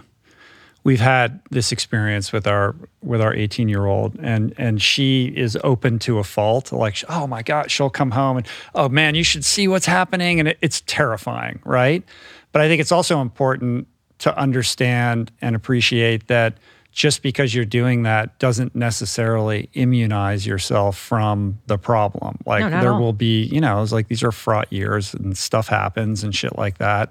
So when that thing happens, to not then get activated and, regress away from that whole approach that got you to the open communication place. One of the other things about regulating that alarm inside you is a lot of times your kids bring you alarming things. And we've all had an experience of working for a boss or having a parent that when you bring news that's disappointing or upsetting, they freaking vomit on you. And their emotional reaction is actually what you're afraid of. And so Chris is way better at this than I am. Chris is yoga instructor, meditation instructor. He also now is studying to be a death doula, dude. Oh, wow. It's a long way from being a restaurateur. No kidding. Yeah. And so he is Mr. Chill, non-reactive, able to just hear and be with. And I've learned a lot from him. And I think that non-reaction is incredible because it is a freaking gift when your kids share their lives with you. It's a gift when people that work for you feel comfortable coming to you and talking about the stuff that's not working. It's a gift that somebody feels safe enough and linked and connected enough to you that they will bring hard things to you. And so that's the thing that I have found to be like super rewarding about managing my own shit in terms of the reaction. And the marriage is good? Depends on the day. Yeah. No, the marriage is really good. How many years have you been together? 26 years married. Yeah. How about you guys? 22. Yeah, the theme that Chris and I have been working on a lot is that we're really good, not surprisingly, at the doing. And it's not a situation of being roommates. It's something almost deeper, because if it's roommates, it feels like I don't care about you. But our lives have gotten so much about the puzzle pieces. Yeah. Especially as the kids have flown the nest and they're all over the place, that we were both very emotionally sequestered from one another. So, we're doing all this stuff together, but we're not wanting to burden one another with the things that we're wrestling with in our own journals or with our own therapist. And the issue that we've been unpacking in therapy is that if I'm the kind of person, and we've talked a lot about this busyness, where I am so going all the time that I quickly take care of things and quickly do things and quickly jump ahead. And Chris is a person that is easily provoked to take a step back. As I'm doing, part of my campaign of misery is going, why is Chris not doing any of this stuff? And as Chris is sitting back, he's feeling unfulfilled because he's like, when I can never make her happy. So why, I'm just going to go on a hike. I'm just going to do my thing. And so we, over the last couple of years, particularly, as we've been in the process of moving and building this place for 2 years, we definitely have gone into our emotional corners. Not in a way that's like, I hate you, but just this sense of loneliness that we've both felt. And so we're really good right now because I feel that through having a therapist that we talk to once a week, what a gift to be able to kind of have a place to come to say that, one thing happened today. Our son has been sick for 4 days. They were supposed to fly out today for Parents Weekend, for my birthday, for the podcast launch, and we pulled the plug last night. And we were able and now have the tools to talk about what is the right decision, but to also take a moment and check in with each other about how you're feeling. Because I'm sad. I'm sad that they're not here. And I also know I can be two things at once. I can be sad that they're not here, and I can also be grateful that Chris is home with Oak and that they're making that decision not to get on a plane. I mean, he's COVID negative, but the kid's really sick. And I can also prioritize finding time to be with him when I get home next week. And you can focus on what you came here to do without distraction. And maybe that's a negative, busyness-oriented kind of perspective. But I even feel myself thinking yeah, but she's here to launch this thing, and now she can just do it and not be worried about, other people's needs. Yeah. It's tough, man. Being together for a long time. I mean, I definitely relate to a lot of that. Julie's super busy and she's got her startup and she's, putting together this retreat. She's taking people to Egypt. Wow. And I have things that I'm interested in doing. And, we birthed a lot of creative projects together, but over the years we've kind of we have our own respective corners now. And there's something great about that. Like we each have our domains and we support each other completely, but it is a lot about the puzzle pieces. And, all our kids are still at home and they're somewhat independent. Like they're kind of like the boys have girlfriends. I never know when they're there, when they're not there. And Mathis has a boyfriend and she's gone a lot too. But there is a transit authority kind of role that you're playing a little bit. And it's very easy to lure yourself into believing that you're communicating because you're talking about those things, which actually have nothing to do with your relationship. Yes. So there is an autopilot, and with that kind of autopilot, you can delude yourself into thinking everything's cool and it's static, but it's not really static. If you're in that place, you're regressing. Yeah. And that's something I always have to remind myself of, because we have, been in places where it's like, oh, our lives are, we're living separate lives right now. Like we need to sort this out and, get back to the intimacy that, is why we're together in the first place. Well, for Chris and I, it became an even deeper and more urgent opportunity and directive, because what I've discovered is that, kind of trying to break apart my own reaction to that alarm and trying to outrun it and always being busy, right?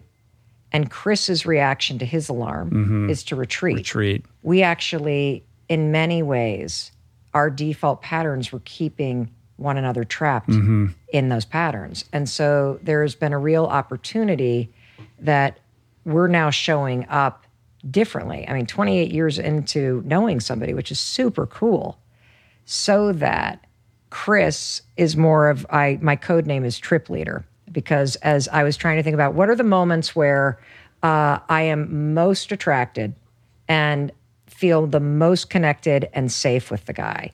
And there's two images. One is anytime we go on any kind of outdoor adventure, Chris is in fucking charge, man. That guy is Mr. Knowles, Mr. Outdoor Wilderness, Mr. Experience Education.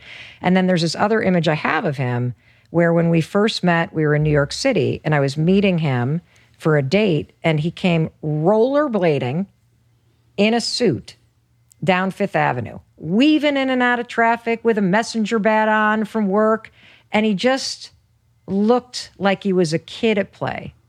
And that's the guy I want, and that's the part of him that really makes me come alive. But my fucking busyness, it sends that dude into the corner. And so I'm working now both for my own happiness and my own boundaries with work and my own ability to enjoy what I'm doing. I'm also working on breaking that pattern because it allows a part of Chris to step forward that he has not been able to do because I've been such a dominant bitch.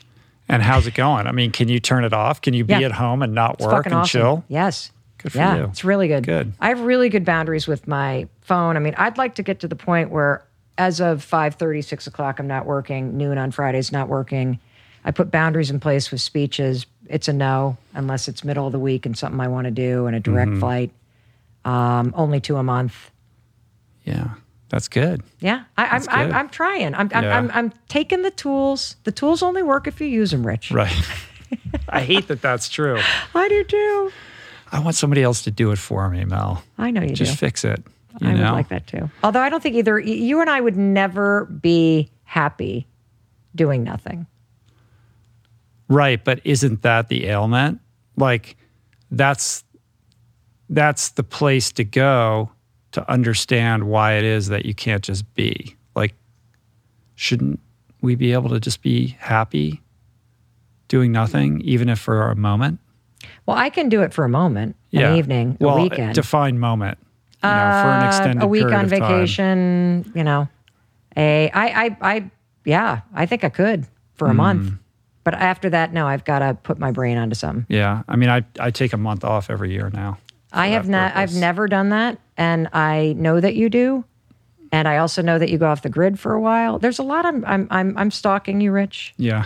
I'm assembling a book called Rich Roll's Best Practices. Now I look forward to it, and it's been very nurturing. And it's allowed me to, remain enthusiastic about all this stuff. You have to take breaks. Well, I feel like moving to Vermont is very much like that. Yeah, but you can occupy your interior space with your busyness, and it's true. delude yourself because you're geographically, remote from a city that you're dialing it back when in fact you're not. It's true. The tricks we play. Mm-hmm. Right? You know me well. Yeah. Well, the last thing I want to talk to you about is this idea of temporal landmarks. You talk about this in the first episode. Explain this to me, and then, maybe I'm going to push back here. I don't know. Let me see. Okay. Yeah. Well, so there's this thing that researchers call the fresh start effect, which is this moment, typically in time, that opens up sort of this inspirational, aspirational behavior and thinking in all of us. And they have studied the fresh start effect. And again, there's a million examples of how this works. But in the studies around the fresh start effect, they talk about specific dates and experiences that create this moment where you break from your past self and you literally feel like you have a fresh start. And so the perfect example of this is January 1st. Mm-hmm. On January 1st, you turn the page on the last year and you flip the page and it's a brand new year.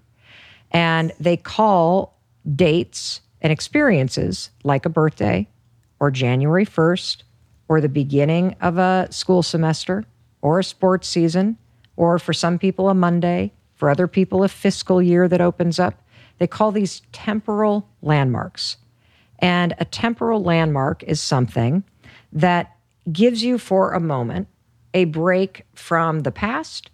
It opens up a new window of time where you consider the future and you consider the future you. And so, a great temporal landmark, today's my birthday, is the moment when they're going to bring out the cake and there are the candles. And as I close my eyes and I blow out the candles, what do? You make a wish. Right. And have you ever noticed that when you go to make that wish, you no longer hear people singing because you are taking a break from the moment to consider a bigger possibility? And the same thing happens on January 1st, and the same thing. And so these temporal landmarks are something that naturally occur in life. They happen when somebody dies. They happen when you get married. It's these sort of new chapter effect, if you will. And for just a moment, I'm not saying that the motivation is sustained. I personally think that the fresh start effect that we all can relate to when you make a birthday wish is more about your willingness to see something beyond where you are rather than the motivation to make the shit happen. Yeah, I think it's about ceremony and ritual, right? Like when you inject a certain date or event with kind of a ceremonial energy, it opens up that portal for you to reflect a little bit more deeply on your life and cast your gaze forward towards that better self. Unfortunately, the human brain is wired in such a way that these things, have a very back to the short, the half-life of these things, right? Like it's a trope at this point. It's not even worth discussing. Well, I disagree because I think you could actually, through ritual, create these sort of temporal landmarks in your day-to-day life. Right. That's what I'm saying. I mean, there are January 1st, your birthday, et cetera, but the choice resides within you at all times to make that different decision. If you want to decide that tomorrow is the day that you're going to create that ritual and ceremony, you have that opportunity. We just don't, it's harder and we don't generally do it. Well, I think this is one of the reasons why morning routines are so important. Because if you get intentional about setting up your morning almost like it's a series of temporal landmarks that trigger you. Right, and that creates a sustained focus on these things that's going to put you in a better place to actually move the ball forward. Correct. Yeah. Correct. It's fucking hard, though. Right? Well, that's why you have to listen to the Rich Roll podcast every week, because you just need to do the things. Temporal landmarks. Yeah. But, you can listen to the podcast as a distraction from actually doing, the actual things that are going to move your life forward as I call that right? personal development porn. Yeah. There's a lot of that, right?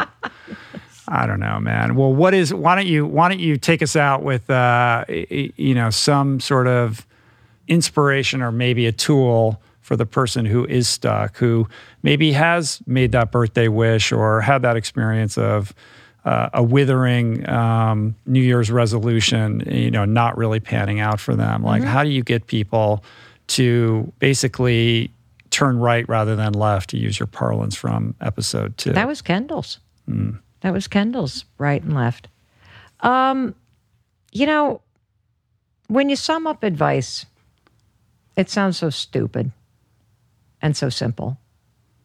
But I do think a lot about alignment.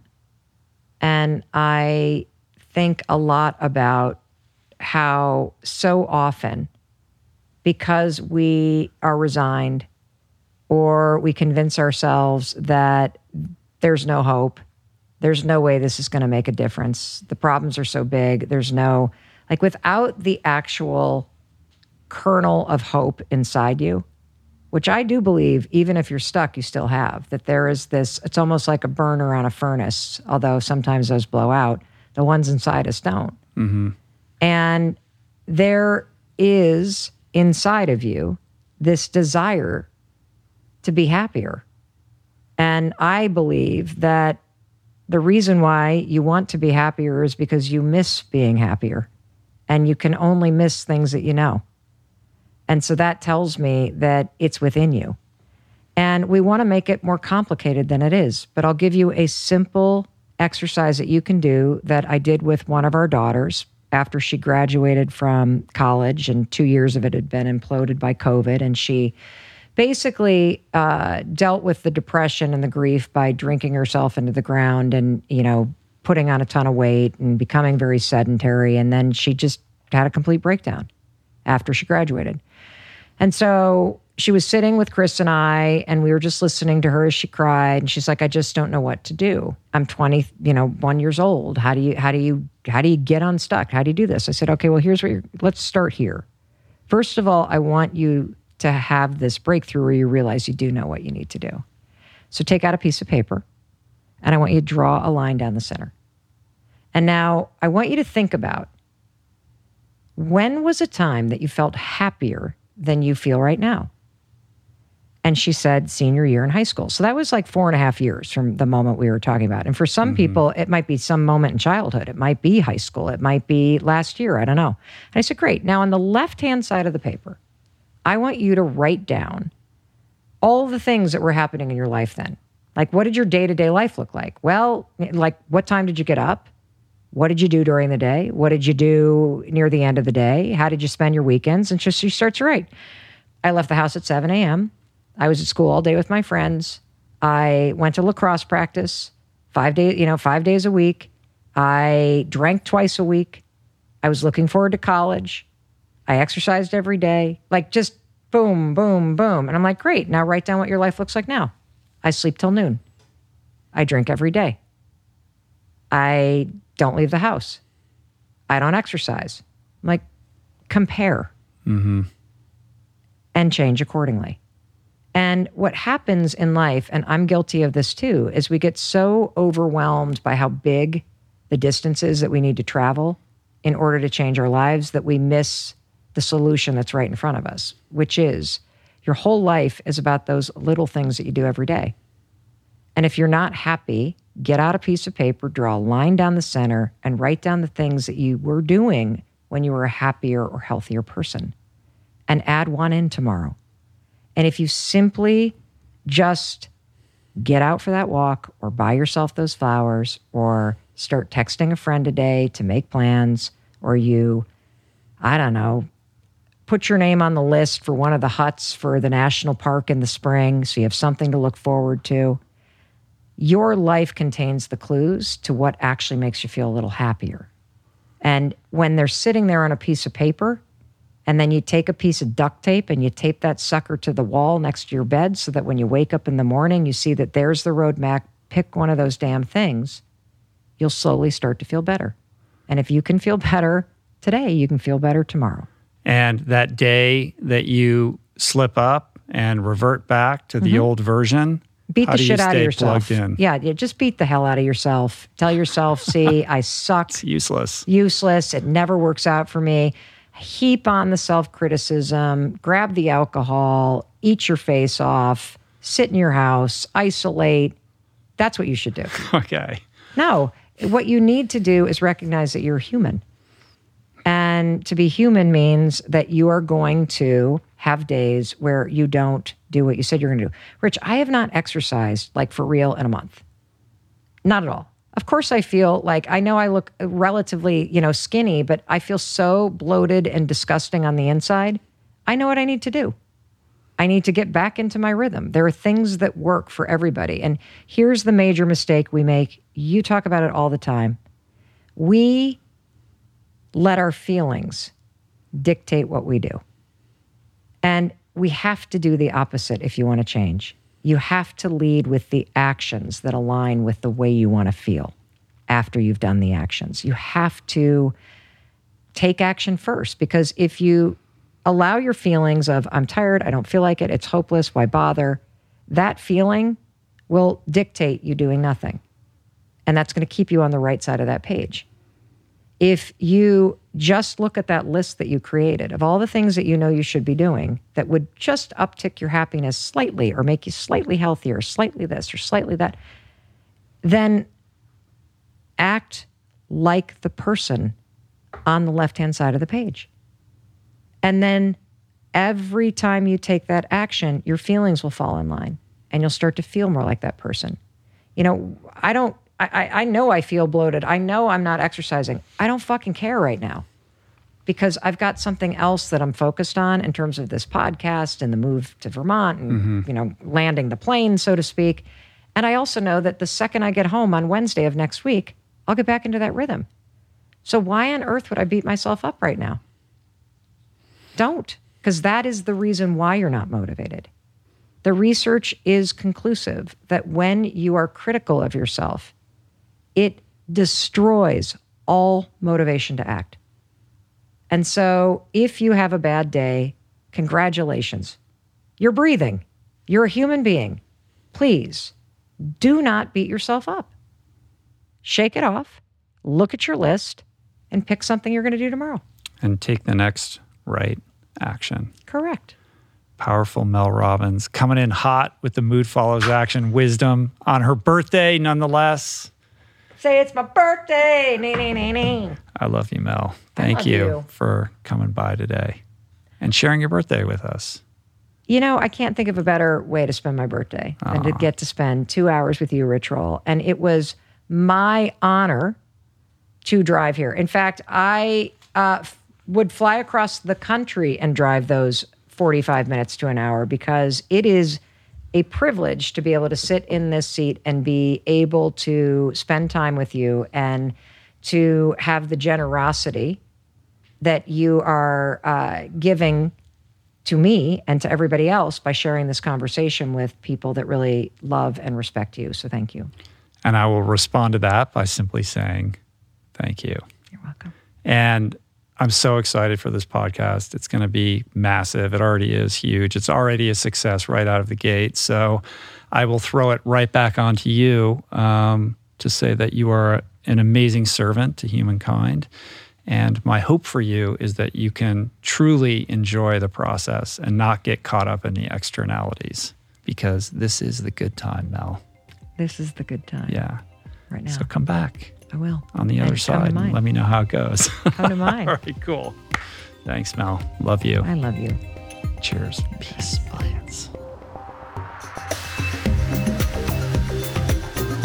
That's it for today. Thank you for listening. I truly hope you enjoyed the conversation. To learn more about today's guest, including links and resources related to everything discussed today, visit the episode page at richroll.com, where you can find the entire podcast archive, as well as podcast merch, my books, Finding Ultra, Voicing Change in the Plant Power Way, as well as the Plant Power Meal Planner at meals.richroll.com. If you'd like to support the podcast, the easiest and most impactful thing you can do is to subscribe to the show on Apple Podcasts, on Spotify, and on YouTube, and leave a review and or comment. Supporting the sponsors who support the show is also important and appreciated. And sharing the show or your favorite episode with friends or on social media is, of course, awesome and very helpful. And finally, for podcast updates, special offers on books, the meal planner, and other subjects, please subscribe to our newsletter, which you can find on the footer of any page at richroll.com. Today's show was produced and engineered by Jason Camiolo, with additional audio engineering by Cale Curtis. The video edition of the podcast was created by Blake Curtis, with assistance by our creative director, Dan Drake. Portraits by Davey Greenberg. Graphic and social media assets courtesy of Daniel Solis, Dan Drake, and AJ Akpodiete. Thank you, Georgia Whaley, for copywriting and website management. And of course, our theme music was created by Tyler Pyatt, Trapper Pyatt, and Harry Mathis. Appreciate the love the support. See you back here soon. Peace. Plants. Namaste.